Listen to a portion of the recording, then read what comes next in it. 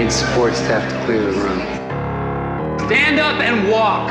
Now. Hello and welcome to The Watch. My name is Chris Ryan. I am an editor at TheRinger.com, and joining me on the other line, it's the New Year's baby. It's Andy Greenwald. Chris, I'm so happy to be with you. It's December 31st. What a year. Am I right? I don't know about you, but it's been a great one for me. It's the year-end mailbag. We're going to get right into it. It's The Watch Pod. Let's go. This episode is brought to you by Walmart Plus. With a Walmart Plus membership, you save on everything you need to stay entertained. A Paramount Plus subscription is included to watch all your favorite shows. Plus, there's free delivery and even gas discounts. So when you're done streaming, you can hit the town and find entertainment in the real world too. Save on all this plus much more with Walmart Plus. Start a free 30-day trial at walmartplus.com. Paramount Plus Essential Plan only. Separate registration required. $35 order minimum. See walmart.com/plus for details. This episode is brought to you by Reese's Peanut Butter Cups. In breaking news, leading scientists worldwide are conducting experiments to determine if Reese's Peanut Butter Cups are the perfect combination of peanut butter and chocolate. However, it appears the study was inconclusive, as the scientists couldn't help but eat all the Reese's. Because when you want something sweet, you can't do better than Reese's. Find Reese's now at a store near you.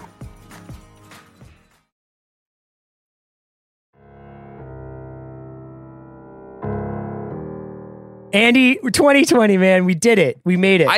I speak too soon. It's only the 17th when we're recording this podcast, so there's still 13 days for us to screw it up. Oh, yeah. Oh, I'm not counting on anything. I just feel like I'm just glad we're giving more content for people to enjoy before the ball drops because, like, you know, everybody wants to squeeze every last drop out of this year. You know what I mean? Just like that little bit of extra vaccine they're finding in the bottles. It's like it's just a little bit more for everybody. Yeah. Today is the extra Pfizer doses is, I mean, who knows what will come out in the next 2 weeks, but that's quite a revelation. For what it's worth, I did not, they asked for a recommendation letter for Doug when they brought him on as chief vial officer. And I was like, Doug from Tidal? Yeah, Doug from Tidal. And I was like, I know that you want like a robust endorsement of Doug, and he is a loyal employee, but I cannot full-throatedly endorse him because, you know, sometimes he misses the small stuff, like 2 extra doses in every bottle of a life-saving vaccine. Andy, so we solicited questions for our year-end mailbag from Twitter, from the Watch Facebook group. Shout out to the Watch Facebook group. I know you guys are working hard on your own year-end rankings, and we will address those when we get all the official documentation and all the votes are counted. We will finally send that to the Electoral College and talk about that in a pod to be named later.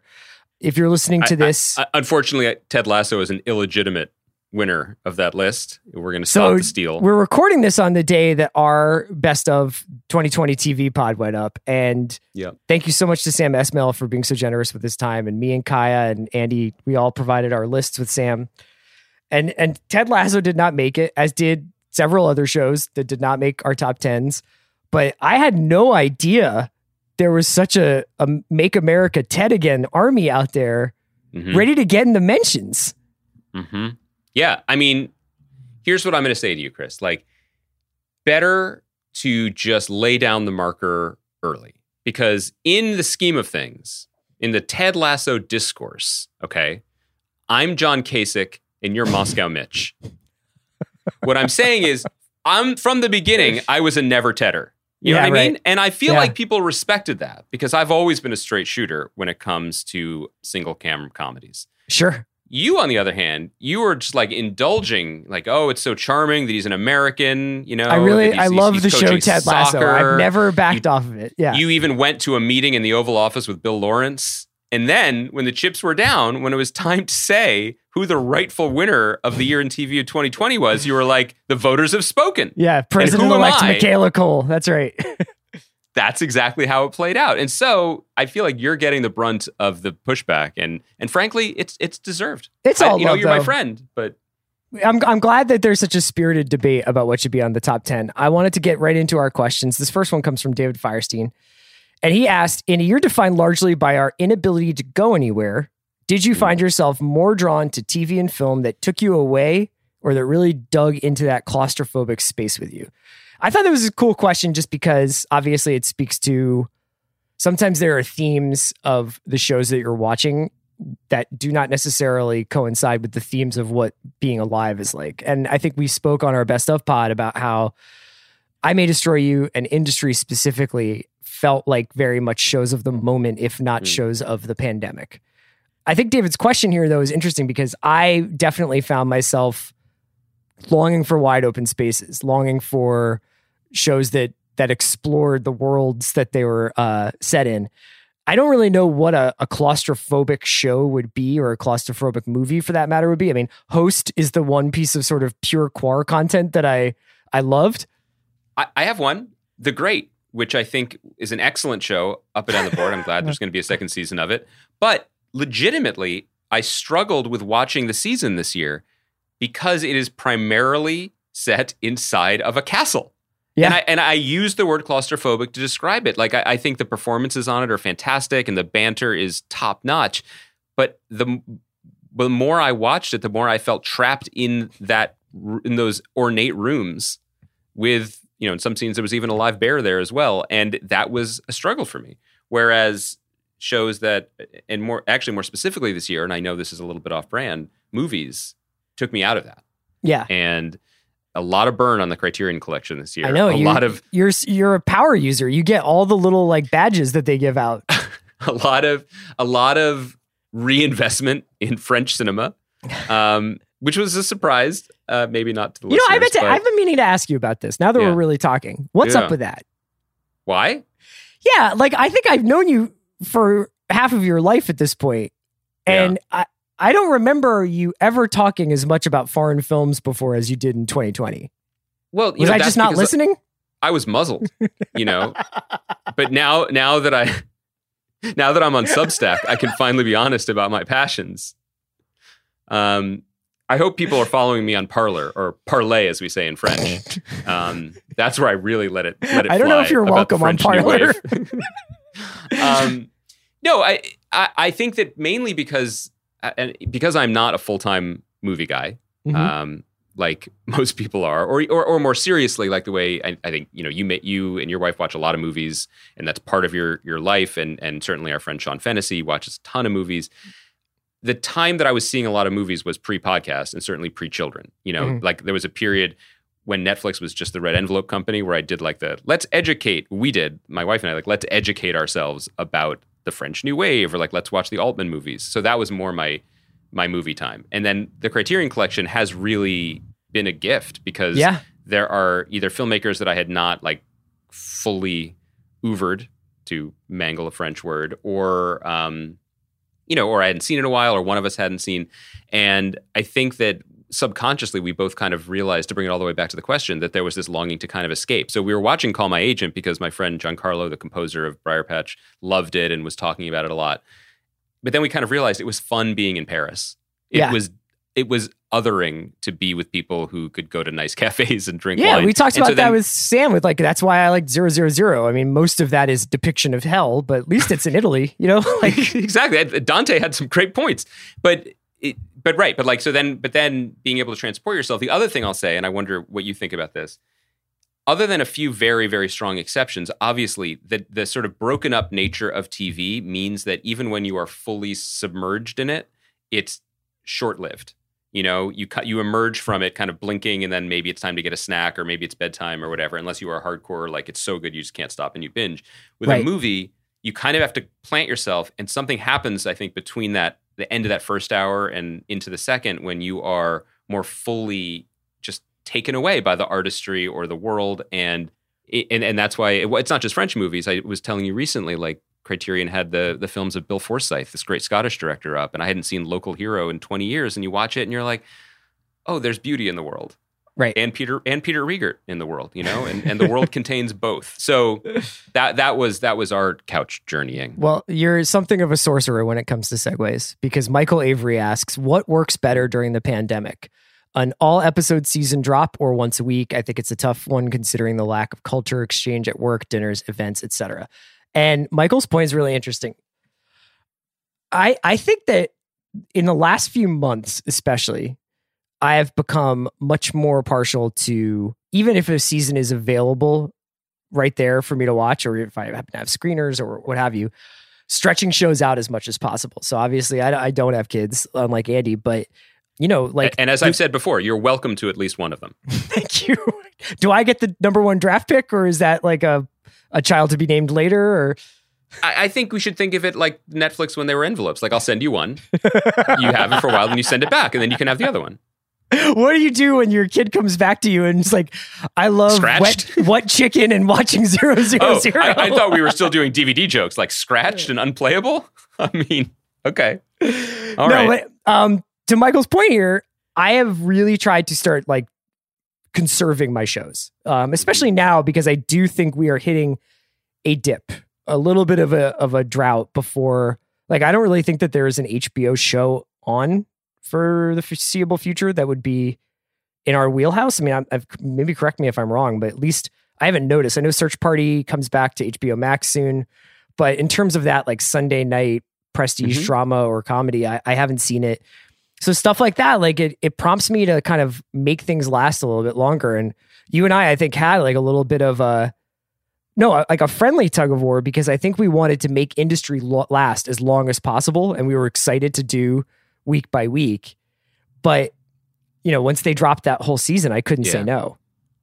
Yeah, I held out as long as I could, but that show in particular, I loved it. And so I did hold out longer than you. And then I think we watched the last 3 episodes in 2 nights, one night, then the last 2 just because we couldn't stop. And that sort of proves why it was smart to drop it then, because it's such an addictive and pleasurable show. But yeah, I think that there is still just so much content, and I think that people's watching this year has probably been deeper as opposed to wider, because they could go, watch movies or discover shows they never saw, or catch up on things, or dabble or do repeat viewings. I think a lot of people, certainly in the first months of the pandemic, very publicly were like, okay, I'm going to do Mad Men again now because I guess I'm home for a while. So because of that, I've really enjoyed, and obviously I was already on this boat, on this train, but like, one Mandalorian a week is great. It's a nice thing to have waiting for me on the weekend. And I definitely wouldn't want them all to be out there. It's more pleasurable this way, I think, still. It's interesting to think back, because I don't think obviously we'll ever... we've seen a couple of different formats of release this season. There's been the Hulu and HBO Max have both experimented with batches, and then once a week, putting up 2, putting up 3, and then going 1. I've found that there are some parts of seasons where the episodes actually do go very well together. Like, I actually do think that the last 3 episodes of Industry are of a piece. The Christmas episode and then the 2 last episodes. Everybody has control over this. You just have to decide when you're willing to watch it. Like, you can wait for a season to all air and then binge Westworld if you want. You just have to stay off the internet. I think that what you alluded to, the here are a couple to get you hooked, and then we're going to parcel them out after that. I think that's a pretty smart way to do it. I mean, well, I guess let's say this. It is not one size fits all. Sure. I mean, I May Destroy You, which was, my favorite show of the year, would never work as a season dump. Like, it just wouldn't. Not just because the episodes were occasionally intense or harrowing or emotionally challenging. It's also that Michaela Cole was doing something so radically different aesthetically, episode to episode, that I think that would have just been completely lost and not appreciated to the degree that it ought to have been. But for something like The Boys on Amazon, show we really enjoyed talking about, dropping 3 and then going week to week for 5, I think was the smartest play, because the fandom is rabid. But Amazon, I mean this with all respect, like I don't know if they have that many narrative driving shows at the moment. And so I think it worked to everyone's interest to service the hardcore fans, but also to try to curry favor with a larger cultural industry that supports things over the longer period of time. One of the things that we want to talk, we've talked a lot about how TV is getting released. We've also talked a lot about how TV is being canceled. A lot of shows not coming back, some due to ratings, some due to pandemic related economics, scheduling, etc. So along those lines, Andrew Epstein asked, Could TV creators and execs be flexible enough to structure show deals to allow for a limited 4 to 5 season run with an option to go further, so that at least a lot of these shows that are canceled prematurely, i.e. Glow or Lodge 49, can end their stories in some fashion? In a perfect world, I suppose that would be great. I think that I would be curious to know what would have happened with Glow had we not had COVID. I think that's a show in particular. We had that conversation when it got canceled, and you had said, like, this is you. I think you were much more like, this is bullshit. Like, I hate this. I still feel that way. Yeah, and I was a little bit more like, well, but what about this, that, and the other thing? And I have no inside information about that. It's unlikely that we'll ever get built-in exit strategies for shows. But what do you think about that? Like, do you think that that's like a possibility in the future where somebody could say, hey, look, like, here's how I want my show to end. Can we guarantee that we can build towards that? No, you can't. I mean, you can't. I mean, you can in the sense that if you sell a project as a 3-year project, I mean, there are shows, and I believe Dark may have been an example of that, where they were like, I think they had 36 scripts for that. Yeah. They're like, we're going to do the whole thing, and this is what it is. And so everyone knew what it was as you enter into it. And I think that we will see more of that, certainly. But there are a lot of moving pieces that don't have to do with story that ultimately decide shows' fates, And, speaking from personal experience, like, Briar Patch was an anthology show. The second season had, as I pitched it, had very little to do with the first season. There were no actors whose deals needed to be reworked or whatever, because it was going to be a mostly new cast with some surprises. The issue was the sets and stage space and where we were going to do it, and the larger issues of crew and when we would have the schedule, So even though we could potentially make another season someday, should, somehow the show find a second life, they had to officially cancel it for their own internal legal and business affairs related reasons. Otherwise, certain things would have been triggered. Right.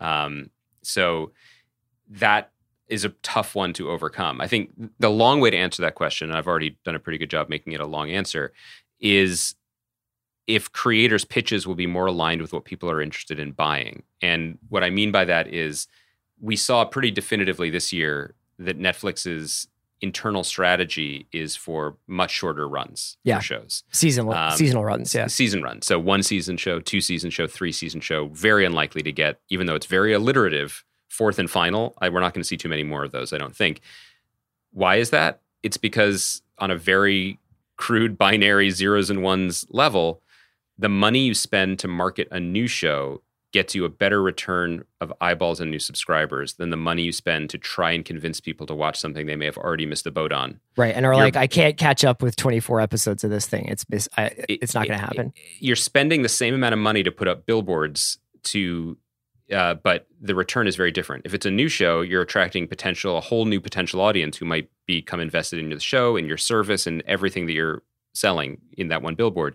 If you're putting up a billboard for the 3rd season, you're spending the same money on the billboard, but you're really doing it to remind people who have already been watching, and there's attrition every season. So that's just not the same value for these corporations, particularly the ones that are more like technocratically inclined like Netflix. So that said, if you walk in there and you say, here's my 2-season pitch, that's a better bet than saying we could do 10, which was kind of the way to riches in the previous universe. And ironically enough, I feel like it's been the self-defined limited series that everybody is like, please make more. Yeah. Whereas it's the shows that could go on for 4 or 5 years that seem to have a hard time sustaining that. But like, nobody thought that there was going to be a season 2 of Big Little Lies. And yet here we are with rumors of a season 3 at this point. So interesting.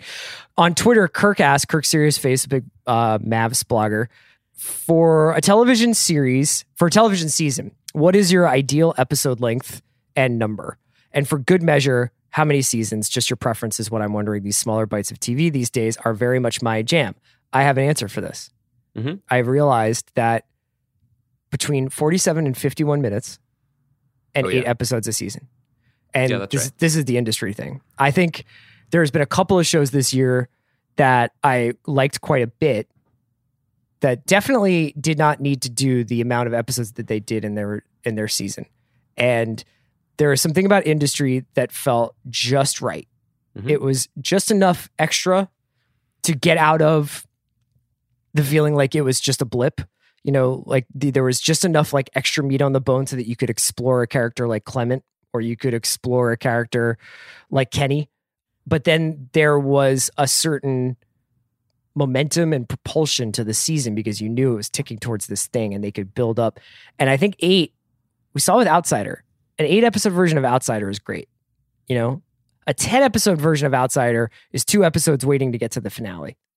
And part of that is the story, but I think that we're starting to learn more and more as these shows come out.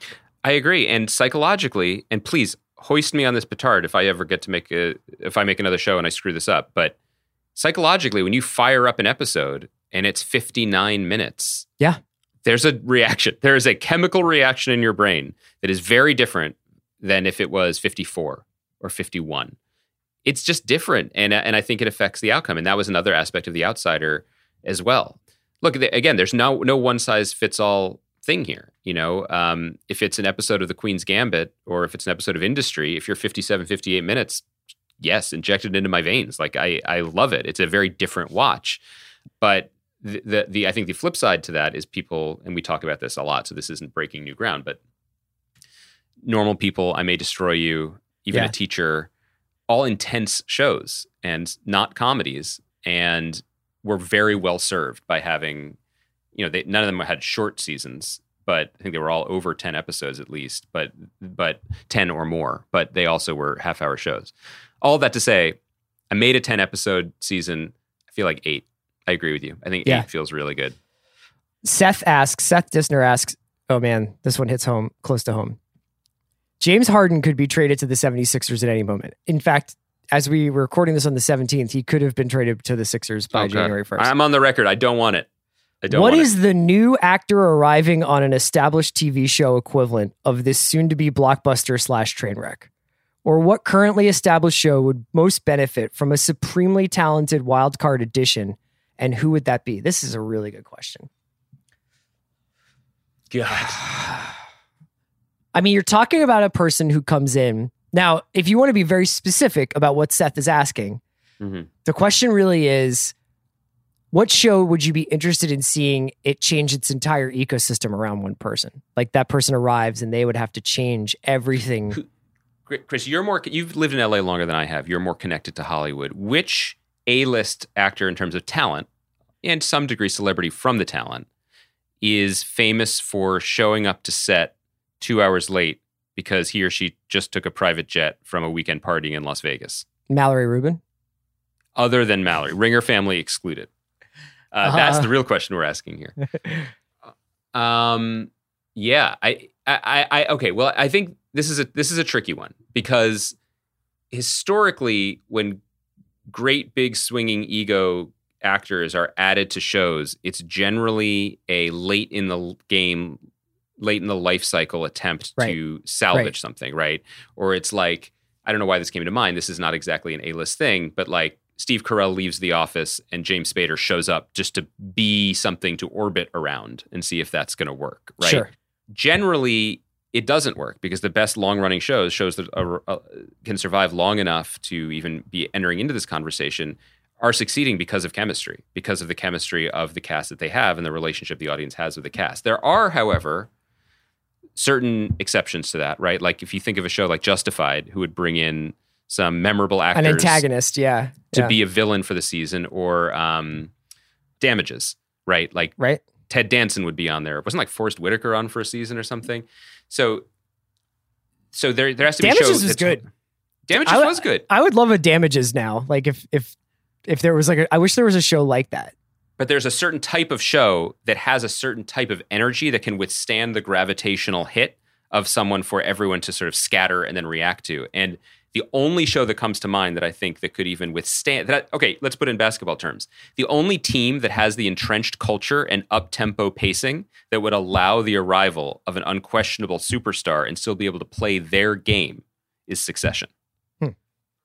Now, who are we recruiting? Who's the free agent that we want to see on that show? I am stalling by speaking at this cadence while I try to think of somebody, but no one is coming immediately to mind.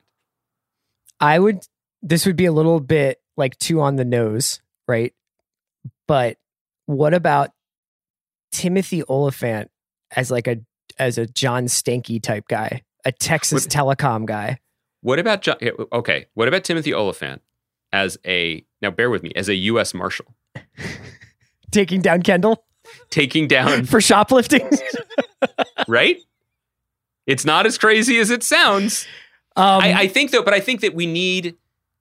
yes, like, that's a great idea. Right. Because that would be they fun kind to of see, did that with Holly Hunter, but she's obviously a supporting player. I think what Seth's main question is... who's like a big star. Yeah, this is like, I don't even know if this would be equivalent, but it's almost like when Alan Alda and Jimmy Smits came onto West Wing, and it was like, you just brought a new big twosome into a show that had probably the most decorated ensemble, in of the decade when it was on. I would say that the show that I think would be most interesting if they did something like this would be Mandalorian, because right now Mandalorian has a real load management system in terms of how they use guest stars, how they bring people on. If Gina Carano or Carl Weathers or even Giancarlo Esposito, we're talking like 45 seconds at a time. We're not getting a lot. I would love if the next season of Mandalorian brought in a really like interesting character who got to split the time with Mando and Baby Yoda. I agree with that. I would say like get a great British actor, maybe a younger actor who has been denied the chance to mustache twirl in a Star Trek movie, and put that person in Mando universe. I'm going to circle back to Succession. What about 2-time Oscar award winner Mahershala Ali on Succession? Yeah, why not? It works. Yes. But like, has to be a significant part. Like, I don't just want it to be. No, it has to be the antagonist for a season. That's the only way this works. To find that will definitely be what James Harden is if he is. That's the thing. It is a 1-season rental. Okay, that is true for all of it. Great question. Dean Sambos asks, what will happen now that Marvel and Star Wars are dominating the future of TV? Is there still a future for smaller scale, mid-budget stories, or will they disappear from TV screens like they disappeared from movie theaters? This is a good question, because I think, we did a breathless Star Wars reaction pod. We talked about all the Marvel shows. I think that there's, Disney has 35 shows coming between Marvel, Pixar, and Star Wars. So there's definitely going to feel like that's the only thing that people are talking about, and that's the only thing that's on. I still think that people go to watch television for lots of different reasons. And you could say the same thing about movies, but when you think about the shows that are traditionally the most popular shows in the country, they are workplace, procedural dramas and comedies. And I think that people do like watching TV for either quasi-realistic or aspirational reflections of their lives to some extent, traditionally.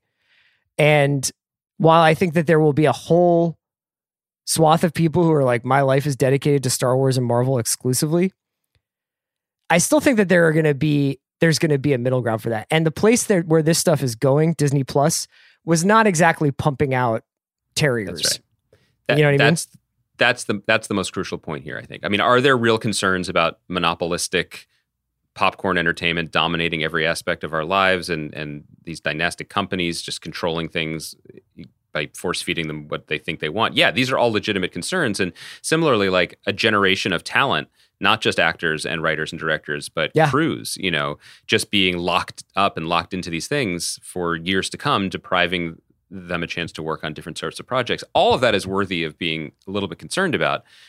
I think the state of the world, not just in terms of its health, but in terms of its fiscal health, plays into this too, because where are people putting the money that they have during a global depression, basically, and in a world where content is being made in this insane reality averse, gravity defying arms race, like we've seen in the last few years between Apple and Disney and Netflix, like, great, rising tide lifts all boats, just means more writers working and more opportunities and more stories.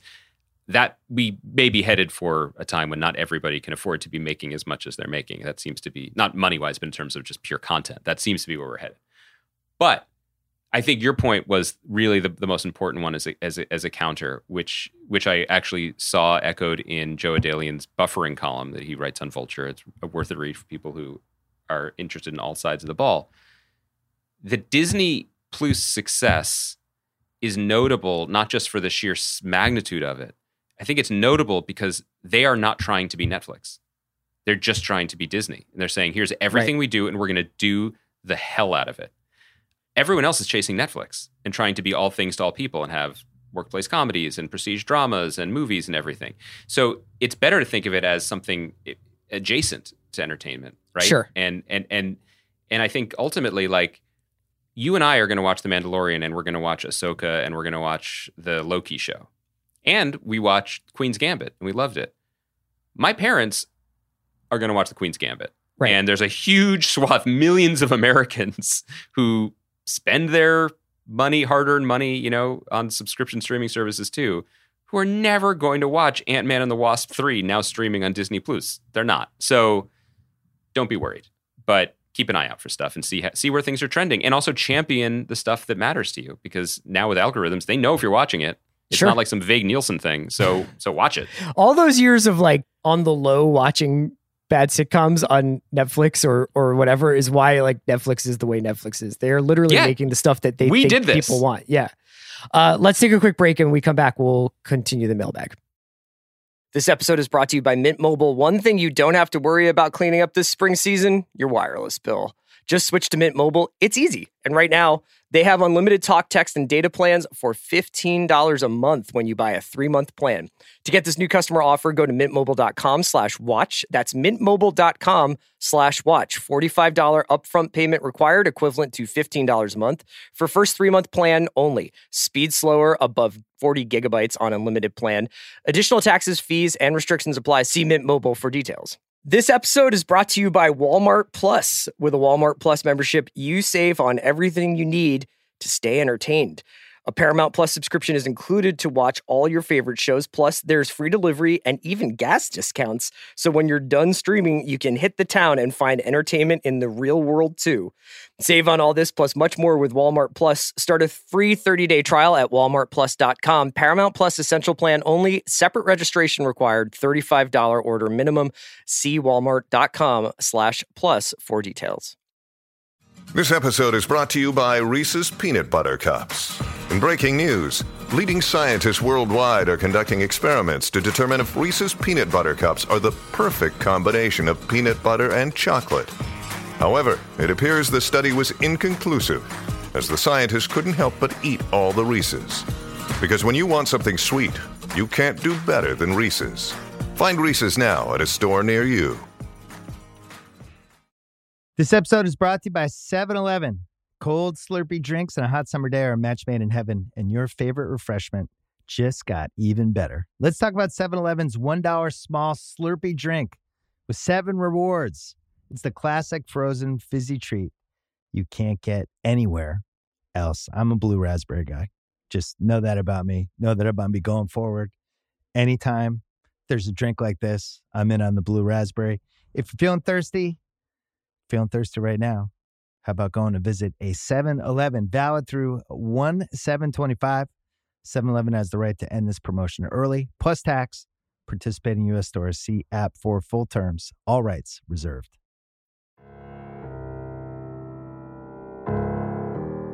All right, Andy, we're back. Kirsty Campbell asks, will any shows from this year stand the test of time? And what makes a show stand the test of time anyway? Okay, I deserve to have my question answered because years ago in a mailbag, I asked about Schitt's Creek and then got denied an answer from my beloveds. But after the Emmys, Chris admitted it was his bad and that he had never watched. I've corrected this error, and Schitt's Creek is fucking delightful. It's good. Just, yeah, it's a really, really, really good sitcom.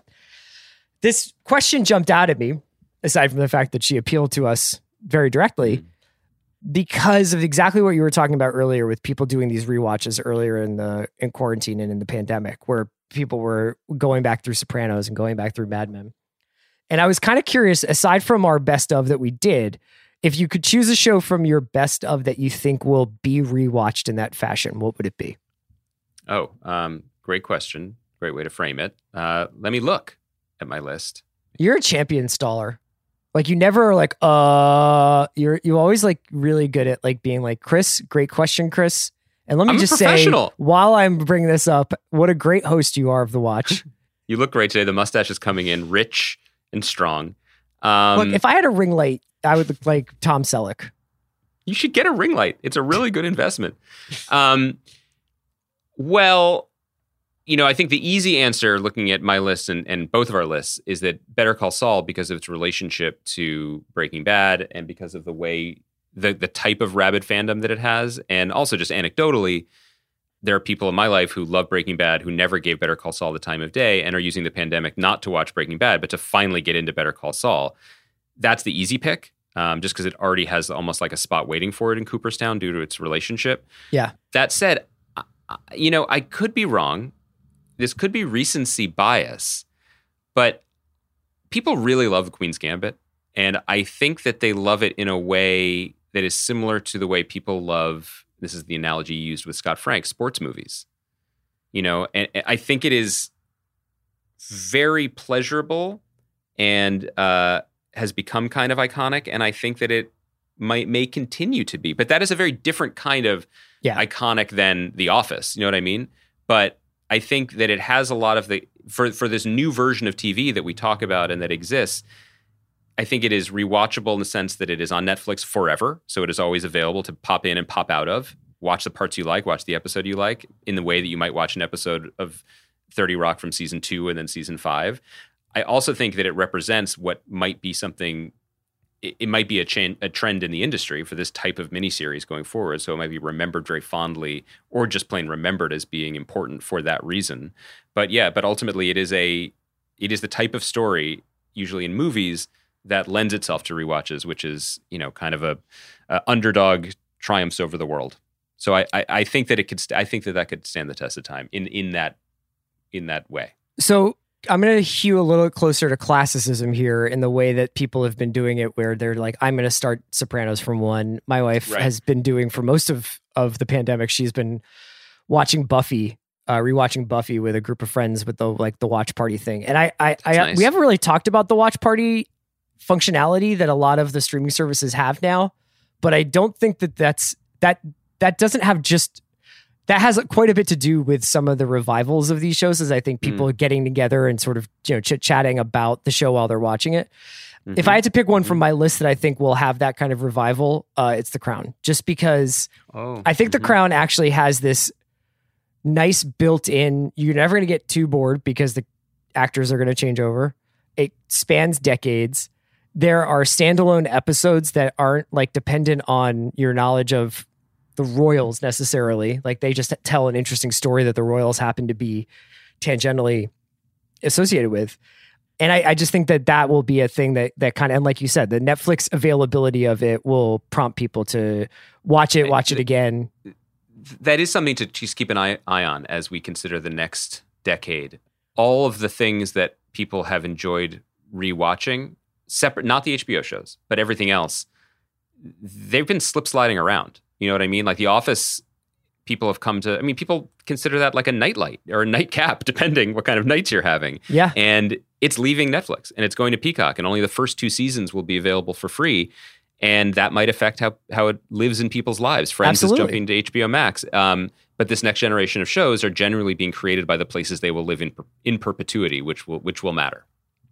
Scooter McGavin, as I assume is not his given name, asks, forget about best. What did you think were the most entertaining shows of 2020? Chris, there's a show that I haven't mentioned on the podcast called Call My Agent. In French, it's 10%. Yeah. 10%. It's the commission that agents, even in France, take off the top of their clients. I really enjoyed watching that. But the shows that were the most oh, good, we have that to watch tonight in my household this year were legitimately Call My Agent and What We Do in the Shadows, which, as I said on the podcast with Sam, we never breathed word one about here, but we really look forward to it, and it was such a pleasure to have. I don't use trashy in a pejorative way. I think trashy can be fun, and 2 of the more entertaining things, we've obviously highlighted so many different shows this year, so I just thought I would shout out 2 that I felt sheerly entertained by, and that was Flight Attendant, which wrapped up. Oh, I want to watch that in mid-December, and I found to be just kind of an antic mystery, funny romp while also being pretty compelling, and also on a real doing whippets level trashy. I did enjoy watching Outer Banks. I don't know what that is. You guys were talking about that. I don't even understand. It's basically just Is it fictional? Is it scripted? Yeah, it's a scripted show. It's set among townies on the Outer Banks who find a treasure map, basically. Which banks? Whose banks? The Outer Banks of North Carolina, the great state of North Carolina. Great state. And it's got like kind of, you know, a little bit of Beverly Hills 90210 vibes, but meets Goonies. It was very addictive. It's also pretty silly, but I enjoyed it. Also, I think people know this, and it was surprisingly divisive among our listenership, but the truest pleasure I know is watching Top Chef. Oh, yeah. Yeah, that's true. Next question comes from Pab Lita, who asks, fictional place, restaurant, bar at which you wish you could eat, drink, hang out, post-pandemic, of course, could be from any period of time. Like, literally any restaurant. I know. We have gotten to the point now where, like, there's a scene in Flight Attendant where one of the characters eats a hot dog, and I think my mouth was watering. They ate a New York City dirty water hot dog, and I was like, does that place on Open Table? Can I go pick up? You could willingly transport me to Tattinger's, the restaurant that was the failed spinoff of St. Elsewhere from the 80s that lasted like 6 episodes, and I would be like, one for the house. You know what I mean? Like, give me everything on the menu. I wish I had a more specific answer for this, right? Like, I would go to the Mos Eisley Cantina. You know what I mean? I would gladly drink down a wriggling bowl of the calamari chowder on the fish planet of where like a worm jumps out at you from the bowl. It would be someone to talk to. Yeah. It is a great question, one that we were unprepared to answer because it's just too much. It's too much this year.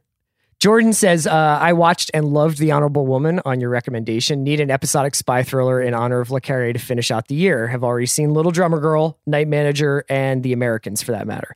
The 2 recommendations I have for Jordan are London Spy, which is really like quite a psychological thriller. It gets much more into the nature of identity and tying up, you know, what we know about ourselves and what we know about the people we say that we love. And it stars Paddington's Ben Whishaw. It does. And then the other one I would recommend on kind of more of the thriller side of things is McMafia, which I don't think is coming back now, which is disappointing, but it was a really awesome show about Russians living in London and the Russian mob operating in London. So definitely check that out if you haven't already. Osiris asks, how do you feel about the FX networks being consumed by the Hulu universe? Do you think it'll retain its semi-independence for long, or do you foresee it becoming standard Hulu? Also, don't ever forget that 7-2 drubbing up the Villa. This is a little bit of bants from an Aston Villa fan towards a Liverpool fan. As I record this, Liverpool is top of the table. So have some of that. Wow. I think FX seems to be, by evidence of black narcissists, like hoeing their own road. FX made Black Narcissus in 2020. I mean, FX is fine. Like, the FX culture is so entrenched and also strong. I mean, the leadership team there, John Landgraf, Eric Schreier, Nick Grad, Gina Balian, like, they've been there for a long time. There has not been any upheaval there. It's incredible. It's pretty unprecedented, I think, especially this year. And they've done nothing to make Bob Iger, Bob Chapek, any of the major Bobs question their value to the larger company and the larger brand.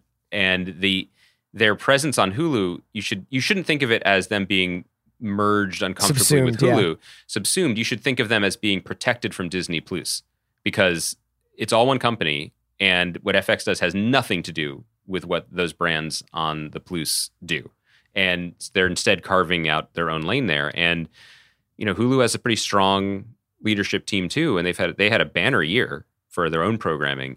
How long that makes sense for FX to be a brand separate and apart from Hulu, which also does its own programming, it's an open question, but neither side has done anything to make anyone suggest that they should be merged, because they both are doing quite well. And I think that the value, you should also think about it past ratings, because we both immediately wanted to point out Black Narcissus, which we haven't watched. It might be good, but it just seemed like such an odd programming choice for the end of this year. But I think that the existence of FX does a lot for Disney, even if it's not evident in the ratings, because the more things happen, like what the saga of High Fidelity being bought for Disney Plus and then pushed to Hulu when it didn't fit and then kind of canceled, the emphasis on Marvel and Star Wars, it might make creators be like, I don't want to bring you my stuff, my risky takes or whatever. And as long as they have a little corner of the building carved out for creators and risk-taking and adult stuff, it helps balance the brand, it balances the portfolio, and it acts like a beacon light to people who might otherwise be skeptical of Disney. So don't worry about it. This next question comes from Twitter. It's from Sean Hargrove, and he asks, what was the single best episode of anything you watched this year? That's a tough one. So the reason why I'm pausing, I have an immediate answer for this. Okay. Because of how we watch TV now and how it kind of all sometimes can blend together into the season statement. Sometimes I think I have a tendency to focus on either an episode of a show that confirms all of my feelings about a show. So in this case, it would be the finale of 000 was, I thought, the most sort of emotionally affected, the most overwhelmed I was by an episode of television. I also think that there are several episodes of Better Call Saul that were, I mean, Better Call Saul is like so consistently at a high watermark, but you know, obviously the episode, the Tell Me Again episode. But then you start to get into the conversation is, are you really remembering the best scene in an episode and elevating the episode itself to best episode territory? But I would just throw out Same Blood, which is the last episode of 000 as mine. What about you? Yeah, I mean, immediately my thought goes to Bad Choice Road because it has the Tell Me Again scene with Kim, Lalo, and Jimmy. It's just exceptional and riveting and thrilling, and it was just every emotion you want to experience when you're watching TV because it wasn't just so expertly done in the moment, but it felt like the culmination of all the hours invested up to that point. The Jackie Daytona episode of What We Do in the Shadows, a showcase for Matt Berry, and as good as all the memes keep implying to you if you haven't watched the show. Also, it's just so fucking weird. And I know I just said we don't talk about the show on the podcast, but one of the things that really surprised me as someone who was kind of on the fence about it and then went all in on both seasons, it's just so deeply, deeply silly and absurd.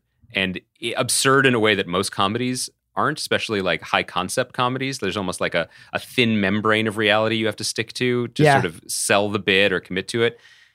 I mean, so it's, but actually it's not just the Jackie Daytona one. It's the return of Nick Kroll in the Haunted Witch's hat also was so crazy that I felt like I had taken drugs that usually are left on the screen in industry. Those would be my go-to answers, but then my real answer is Restaurant Wars in this most recent. Oh yeah, that was fucking incredible, dude.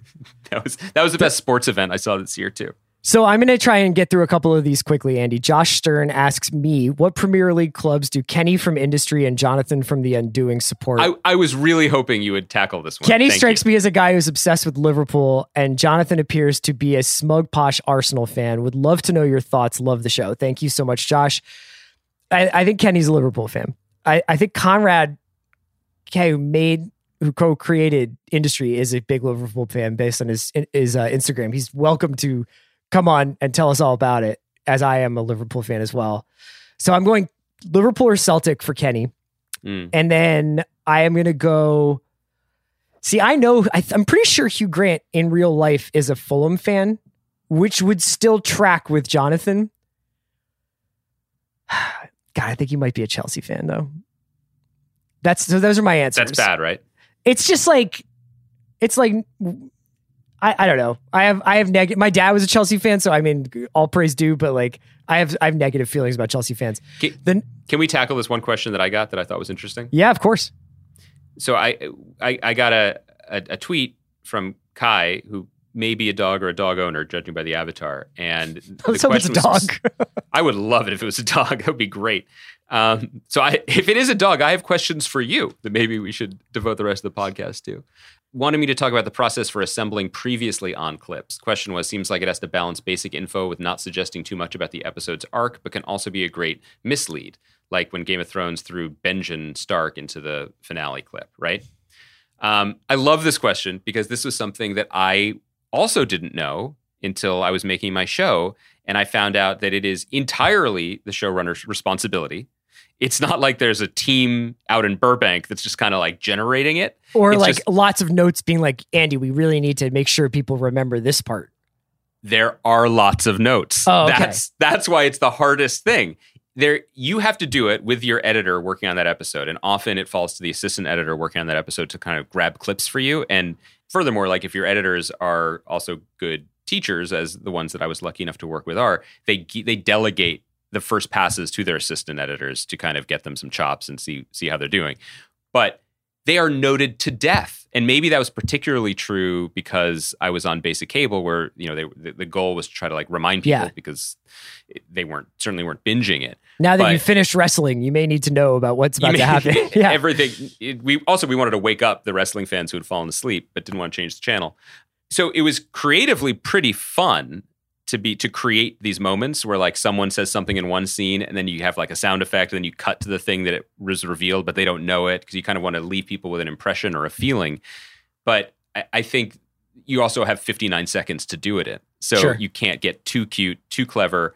I'll say that probably it would be hyperbole to say I spent more time on those, but I would say by and large, or at least proportionally, more notes, more overhauls, more complete throwed out start agains on the previously ons for Briar Patch than on any episode entirety. I really, really miss the days. Do you remember how deeply offended we would get by next on Mad Men? Like the next week on Mad Men bits where it would just be like Don Draper takes his jacket off and says, "Are you kidding me?" And that's like next time on Mad Men. But I did that for the next ons. This is great. I love talking about this. I didn't do the next ons. The next ons were done by the network's marketing department. Those were not up to me. I did not have say over them. And they don't live on the show because in theory, if the show is ever streaming anywhere, it won't exist. There won't be a next on. Right. So that's done out of house. And I could tell them, don't do that, please, but I couldn't get involved otherwise. But like the thing about Mad Men, all the little things people don't realize, the log lines for the show that now live on in perpetuity that like showed up in the TV listings or on the TV Guide channel or whatever, I had to write those, and I intentionally did those in tribute to Mad Men because there was one where it was just like, Jake throws a party. It's pudding day. Like I thought that everyone would be like, oh, what a clever homage this was to Mad Men. I can't say that affected our ratings bottom line, but maybe it did. Maybe I should have been like, stuff explodes this episode. Please watch it. If you like wrestling, you'll like this. So Julie Viana asked, this is a pretty short answer, I imagine. Are we going to run out of TV to watch? With COVID-19 delays in shooting, are we in for a huge dry spell in 2021? No. We are not. I don't know necessarily that there will always be something great on. I think we have been a little bit spoiled this year. We all talked about how great we thought TV was this year. And I'm hard pressed to remember any extended stretches of 2020 where we were like, there's nothing to really talk about. There's not a show on. So that's because we're professionals. Well, and we always could talk about your lunch, for example. But I do remember other years where it was like, there's Thrones and then there would be like a drought, and so there will be stuff on. I think Netflix has been very bullish about their pipeline, but I don't know necessarily that we're going to have everything lined up the way the schedule makers would have dreamed. Like, for example, Succession, was scheduled. It's not just the production schedule, but it's scheduled with the programmer's eye towards when they might want it to air. Like HBO has just been so bespoke about always having the next thing ready to go, locked and loaded, ready to go. All of those best laid plans were disrupted, but almost everything went back into production over the last few months. With some notable disruptions and outbreaks, most things have been able to miraculously, and thanks to the watchful eye of Thomas Cruise, things have been able to stay in production safely, so it appears. And so there is a ton coming. More things are going into production. And in fact, what's the way it's being spoken about in the town, if you will, it's no longer worry about what will be on the air next year. It's that literally nothing is selling right now for new projects because, yes, there's financial question marks across the board, but in the words of my agent, a lot of planes on the runway. Yeah. Like, if you look at the movie schedule for next year, it just seems absurdly loaded. It's not dissimilar. Like, networks are they've already had to spend so much money for the COVID protocols and insurance and delays and holding cast deals and whatever. Just getting these planes going is the priority. So which isn't to say there isn't a gap coming at some point, but the thing that we were most afraid of earlier in the year, TV-wise, not personal health-wise, right, has not really borne out. Things are in production. Jackson Brown asks, read Lonesome Dove thanks to the pod. It's easily my favorite thing I read this year. Jackson, thank you so much. We got Jackson Brown to read Lonesome Dove? Did we just hit Boomer Yahtzee? What 20-year-old doorstop are we tackling in 2021? Underworld, From Here to Eternity, Ooh. Stephanie Meyers' Midnight Sun. That's a no for me, dog. I gotta admit, Jackson, I don't have a lot of door stoppers right now in the queue. I'm coasting in at a cool 300 for each of my books that I'm getting ready to read. But I don't know. What do you want to do next? Should we do another huge book? I think we should all read James Salter's All That Is and just luxuriate in the minutia of an advertising executive's extramarital affairs. You know what's so in fucking 1960s funny about New York? you is you can only be you. And if you text me something, yeah, and I'm like, yes, that's cool, man. Like, so why don't you tell people what happened? I'll tell people what happened. Andy texted me like 2 days ago, like 6 texts to my like neat response about how he discovered that James Salter was Jewish. And that like somehow I'm so excited. That was like getting a Roman subscription for Andy. It's my version of a Supreme drop. Straight you know what I mean? hymns, yeah. And so Andy was so excited to find out that this honestly like under-discussed erotic literary novelist. One of the best American writers ever, probably. Right. Go read A Sport and a Pastime. Go read Leap Year. Let me be clear. James Salter writes about people humping. Light years. Humping. Yeah. Right. It's cool. It's beautiful. It's beautiful stuff. It's about so much more than that. But you knew that I was Chris. just like, that's cool, man. And then you found a way to get it in the pod. Yeah. It's I all love content. This book. It's all content. I don't burn that much fuel. You know what I mean? But I'm efficient. So the thing about doorstops, though, I think that like I this is more content I'll use. I told y'all at the beginning of pandemic I was reading Magic Mountain. You know what I mean? I asked you about that the other day, and you asked about it. It was 6 months later, but you asked. I wouldn't necessarily recommend that for everyone. Yeah. But the real trick here with Lonesome Dove is not only is that it's a very rare book in that it is absolutely formally, structurally brilliant literature, but it is also the most enjoyable popcorn read you could ever do. Yeah, I mean, it'd be hard for me to be like, let's all read Underworld, because Underworld is a masterpiece, but there's not a lot of like, and then the pigs walked across the wagon train and blah, blah, blah. Like it's pretty dense. I would like to pick another big book to do with folks next year, though. I think a summer read is something that we will definitely incorporate into the podcast again, because that was really fun for us. And okay, so maybe it won't be. So Chris's notes so far for next year's summer read are no humping. He wants a hump-free zone. So maybe we could do Infinite Jest. Okay. You want people to learn, but you want it to be clean. Okay, Betsy DeVos. That's right. Last question, and this is a sweet one. This comes from AJ Rose, and AJ said, "Andy, Chris, what is the first meal you two are going to have together post-COVID?" I mean, I told everyone about how we're going to eat Ethiopian food together in a dark, cramped room. I stand by that. I think I need to make the wet chicken for you. I think that the first meal that we have together needs to be me making your chicken recipe that you so graciously provided for me, and which I have already started to get better at. By the way, people should know you are now acknowledging receipt of this email. Yeah. Weeks after Election Day. I'm sorry, weeks after I sent you the email. Did I tell you that I made a pork chop with a pan sauce the other day? No, again, everything's content. What do you keep? Is that what you were doing when I was texting you about James Salter's Discovered Judaism? Is it weird that I don't feel like I got a huge pork yield from my pork chop?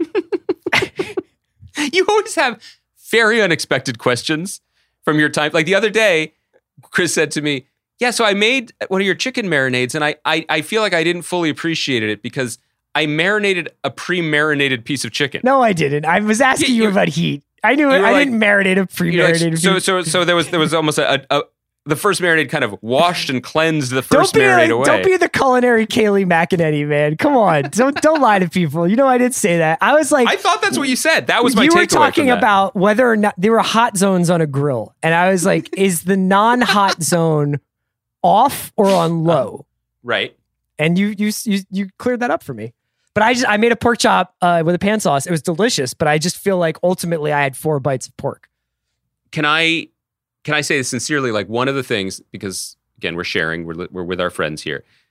One of the things that Chris and I texted about and talked about in, I believe, late February, so good job by us, was we were actually thinking about, as adult men of a certain age in the world, traveling to another city and maybe taking in a basketball game or walking the streets. Yeah. Maybe, and dining at a restaurant, like in a place that we've always wanted to go, or a restaurant we've always wanted to go to. Taking the show quite literally on the road. Best laid plans, unfortunately. So I would settle for anything. I would love to have a double marinated pork chop with you. I honestly just cannot wait to have like an ice cold beer and a burger somewhere, like with you. I can't wait. God, that sounds good. In 2021. Just jab me up. We come to the end of another podcast, the end of another mailbag, and the end of another year. I just want to take a special shout out to everybody who listened to The Watch this year. As always, it's the highlight of my week when I get to talk to Andy, when we get to see Kaya, and when we get to record for you guys. And there's been so much good stuff to talk about. And your comments and your interest in the pod have always been honestly a pleasure. You know, there's lots of parts of doing this that are difficult, you know, like in terms of just like keeping up with all the shows and keeping up with all the schedules and stuff like that. But honestly, like when it's this, it's not really work when you get to do it like this. So thank you to Andy and Kaya for making it such a joy to do the show this year. Yeah, big thank you to Kaya for producing us this year and being so incredibly helpful, so good at her job, so calm and patient with us, even when we use her for like freelance IT. People should know that we did replace the tequila bottle. And it came bear proofed. That's right. Hopefully, and that was the best. Thank you also for Kaya giving the best telling a bear story all to year. Is still the best part, the best thing that happened this year on the podcast. And we had Hugh Grant on this podcast, and Kaya's still the highlight. Yeah. Yeah. I mean, I think that this year, more than any other, we are even more sincere in saying thank you for letting us do this, because this was an escape for us all year. It certainly was for me. The highlight of the week, the most fun thing I get to do. And I feel like it was a banner year regardless, because we had a lot of guests. We had a lot of bucket list guests this year. Yeah. Who didn't we get that we really want? Barack Obama. Well, that's our white whale. I mean, Kayleigh McEnany to finally hold her feet to the fire. You know, huge Ozark fan. Is she here on behalf of the campaign or the White House? Open question.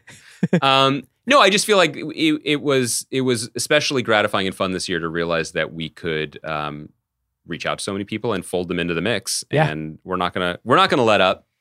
Yeah, we'll be back at it. Thank you guys so much for listening to The Watch. We'll talk to you next year. Next year, The Watch coming to you live from crowded, sweaty rooms with large amounts of strangers and mouth breathers. We cannot wait. Please, everyone, be well and stay well. Happy New Year. Happy holidays. Happy New Year, Baranskis.